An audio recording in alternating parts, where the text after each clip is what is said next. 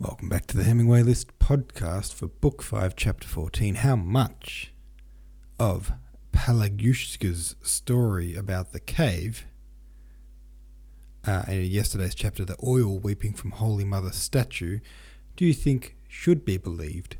How much do you think these three characters, Pierre, Andrei and Maya, believed it? Pierre and old Bolkonsky argue about the possibility or impossibility of a time without war. What are your thoughts on that subject? And Pierre's arrival ushers in a measure of peace in the house. At the very least, the family seems much happier with him here. How long do you think he will stay? He does seem to have a very welcome presence in Bald Hills. Warren Kovafi says, I think the Pelagushka wants to keep up appearances with these tales of holy pilgrimages and such, so maybe some skepticism is warranted. Maya and Pierre seem to believe her stories, while Andrei doesn't believe at all. There's a good contrast between hopeful and young Pierre and older, more cynical Bolkonsky. I'd certainly hope there's an end to war, but I don't have as much optimism as Pierre. We are now some 200 years since the setting of War and Peace, and Pierre's prediction doesn't appear to be coming true anytime soon. I'm pretty sure Pierre left Bald Hills at the end of this chapter. I hope he comes back, though, because he seems to have brought a lot of happiness with him to the Bolkonskys. I think it's the greatest praise is that old man Bolkonsky liked him. I think that's the first person in the whole book that old man Bolkonsky has seemed to genuinely like.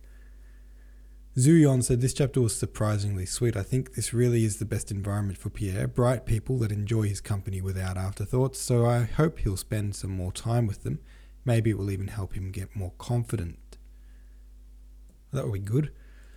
Samantha Cruz says, based on what we know about the characters thus far, I feel like Maya doesn't exactly believe the whole story wants to let them in the house and tell their stories. The pilgrims, that is. For she feels duty as a good Christian woman. I doubt Andrei believed any of it. If anything, he holds a similar contempt of such stories as with his father, and Pierre, as always, is semi-clueless towards the stories, but probably would believe them. Alright, oh gosh. Excuse me. Let's read chapter 15, which goes like this. When returning from his leave, Rostov felt for the first time how close was the bond that united him to Denisov and the whole regiment. On approaching it, Rostov felt as he had done when approaching his home in Moscow, when he saw the first hussar with the unbuttoned uniform of his regiment, when he recognized red-haired Demetiev and saw the picket ropes of the roan horses, when Lavrushka gleefully shouted to his master, "The Count has come," and Denisov, who had been asleep on his bed, ran all dishevelled out of the mud hut to embrace him, and the officers collected round to greet the new arrival, Rostov experienced the same feeling as when his mother and his father and his sister had embraced him, and tears of joy choked him so that he could not speak. The regiment was also a home, and as unalterably dear and precious as his parents' house.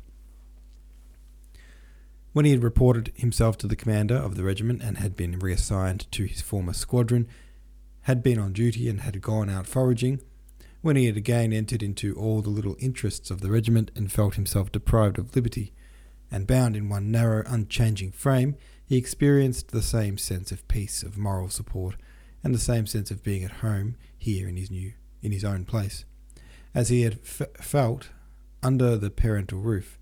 But here was none of all that turmoil of the world at large, where he did not know his right place and took mistaken decisions.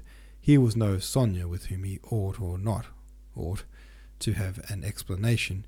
Here was no possibility of going there or not going there. Here there were not 24 hours in the day which could be spent in such a variety of ways. There was not that innumerable crowd of people of whom not one was nearer to him or farther from him than another.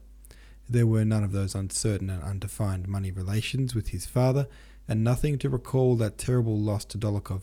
Here in the regiment all was clear and simple. The whole world was divided into two unequal parts. One, a Pavlograd regiment, the other, all the rest. And the rest was no concern of his. In the regiment everything was definite. Who was lieutenant? Who was captain? Who was a good fellow? who was a bad one, and most of all, who was a comrade. The canteen keeper gave one credit, one's pay came every 4 months. There was nothing to think out or decide. You had only to do nothing that was considered bad in the Pavlograd regiment, and when given an order to do what was clearly, distinctly and definitely ordered, and all would be well.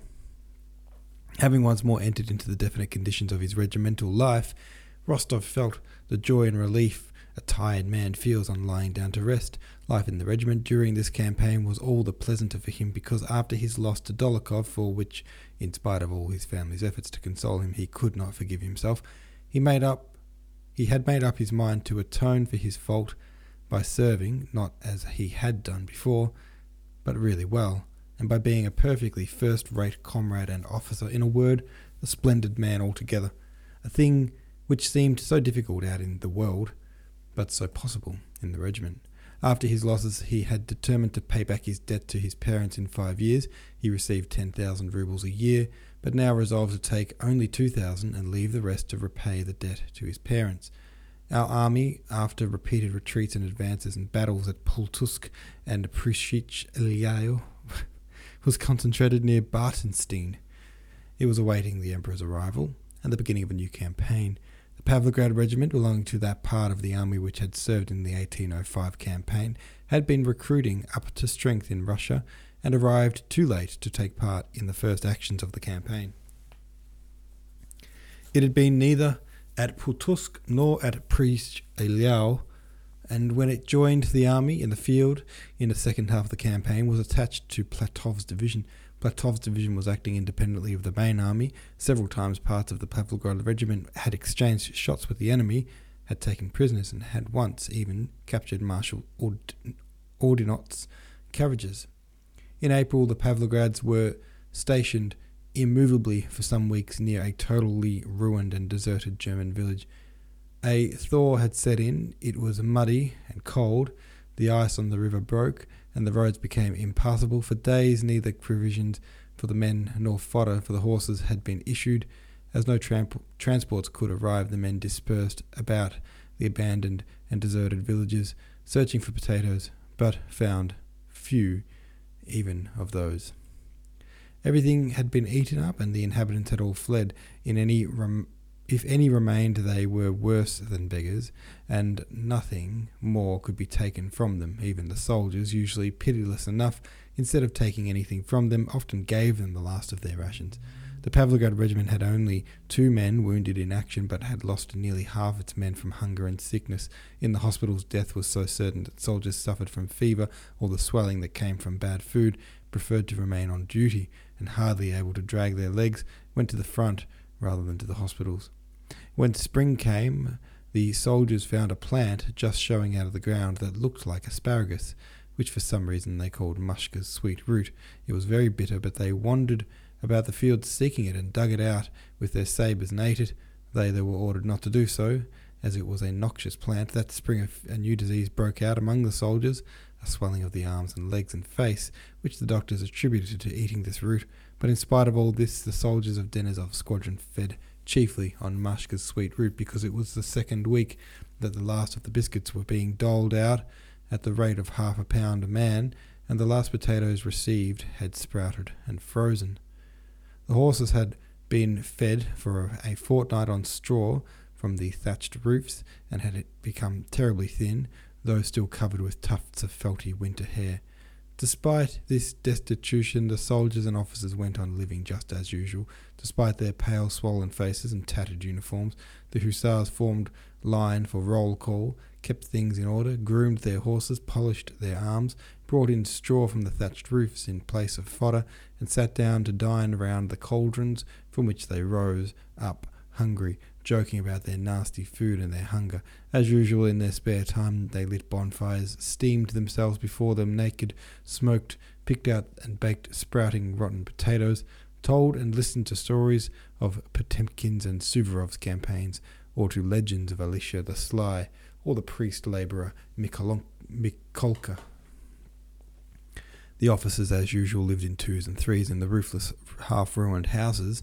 The seniors tried to collect straw and potatoes and, in general, food for the men. The younger ones occupied themselves as before, some playing cards. There was plenty of money, though there was no food. Some with more innocent games, such as quits and skittles.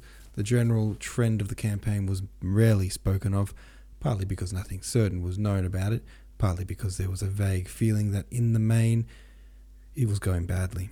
Rostov lived, as before, with Denisov, and since their furlough they had become more friendly than ever. Denisov never spoke of Rostov's family, but by the tender friendship his commander showed him, Rostov felt that the elder hussar's luckless love for Natasha played a part in strengthening their friendship. Denisov evidently tried to expose Rostov to danger as seldom as possible, and after an action greeted his safe return with evident joy. On one of his foraging expeditions in a deserted and ruined village to which he had come in search of provisions, Rostov found a family consisting of an old Pole and his daughter with an infant in arms. They were half-clad, hungry, too weak to get away on foot, and had no means of obtaining a conveyance.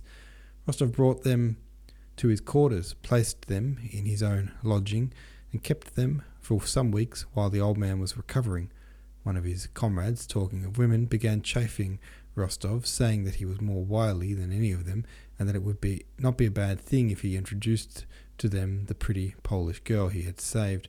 Rostov took the joke as an insult, flared up, and said such unpleasant things to the officer that it was all Denisov could do to prevent a duel. When the officer had gone away, Denisov, who did not himself know what Rostov's relation with the Polish girl might be, began to upbraid him for his quickness of temper, and Rostov replied, "Say what you like. She is like a sister to me, and I can't tell you how it offended me because, well, for that reason." Denisov patted him on the shoulder and began rapidly pacing the room without looking at Rostov, as was his way at moments of deep feeling.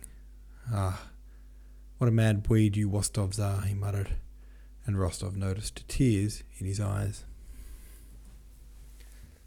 Alrighty, there we go. There's a chapter for you, Rostov, sheltering some refugees there.